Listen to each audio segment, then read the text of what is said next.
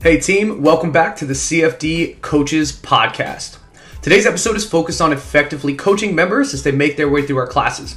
We're going to discuss a topic that is really important and a bit of a glass-shattering realization for some of us.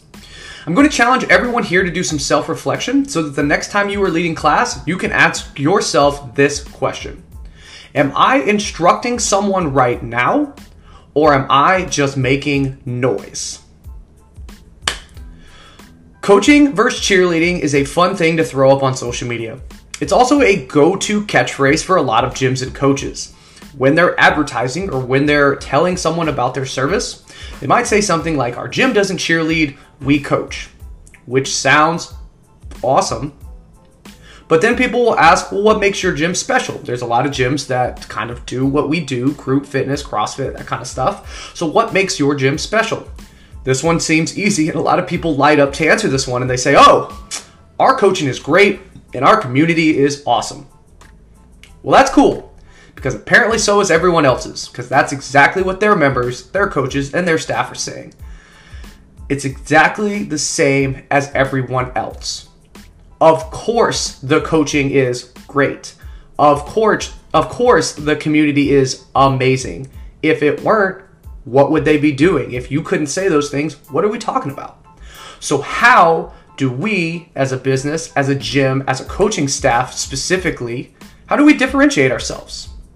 It's actually not that difficult. We just have to be willing to go a little extra for our people every single day. We've built a culture around not being afraid to do the things that matter. So let's make this happen in this avenue of service as well. So I'm going to follow this up with a couple examples and questions. So how to tell if I'm coaching someone or if I'm just making noise.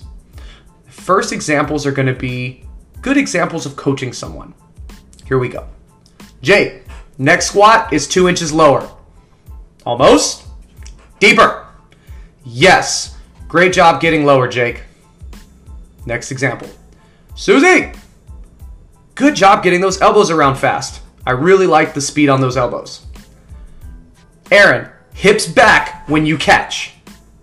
Like this. My hips move back. Yes. Good job moving the hips back. Those are all examples of coaching someone. You're probably already marinating on a couple of things that were common in all of those examples. We'll come back to that. Here are examples of noise. Great job, team. Good. 3, 2, 1. Nice. All of those were examples of empty noise. Every one of them. It was me making noise because I felt like I needed to. There was a silence, and it felt good to fill that silence. But I will tell you this. Filling silence with noise is just like turning the music up louder and wondering why no one can hear you explain the warm-up. And even worse, turning up the music and being pissed that no one can hear you. If we are constantly making noise, it is very difficult for the clients to understand when we're saying something important. If the majority of the time we are saying something important, in this instance coaching an individual, they will be more apt to listen, and what we say will carry harder. So let's talk about some steps so that we can get more into coaching and less of just making noise. All we're going to focus on today is being able to answer these 3 questions. Every time I go to speak, I want to be able to answer these 3 questions. Did I say a name? Did I identify a body part? And did I give that body part a direction that I need it to move in? If you check yes to all 3 of these things, you will be winning. And if every time you coach, you are checking these boxes, people will listen more. So let's go back to our previous examples and make sure that we can identify those things. Let's talk about Jake and his high squat. Jake, I said his name, I now have his attention. He knows I'm talking to him. Next squat is 2 inches lower. While I didn't identify a body part, I gave him a very clear objective. Squat needs to be lower. I told him almost because he didn't get there. I asked him again to go deeper. And when he got there, I praised him. I stuck around long enough to make sure that my cue did something. And then I praised him and I told him why I was praising him. Great job getting lower, Jake. And I made sure he knew that I'm talking to him. Aaron, hips back when you catch. Name, body part, direction. Simple. If you follow that formula, you are going to crush. And the best part is you don't even have to be right next to that person. If you're on the other side of the room and you see a fault that you can correct, name, body part, direction, if they can hear you because they're listening, because you're constantly giving good advice and things that are important, they're going to hear you and they're going to move and they're going to react. And then you're winning. So as long as you're always saying things that are important, people will listen. If you fill the room with a lot of excess noise, and I'm not talking about the occasional joke, that's fine. Absolutely. Express your personality. But if you speak really quickly in long run-on sentences and you throw a joke in there every once in a while, nobody ever knows if you're actually coaching them or just speaking. Right? Be precise with what you're saying. Make it very clear when you're just having a good time with people and when you're in work mode and when you're coaching them. An important thing to remember here is that an athlete is not moving the way that you want them to. That's on you.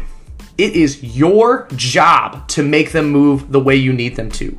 They are not an a-hole. They are not being rebellious if they don't move the way you want them to, if you didn't establish what exactly it is that you need from them. If you tried a couple cues, or if you tried the same cue, over and over, and it didn't work, you got to pivot.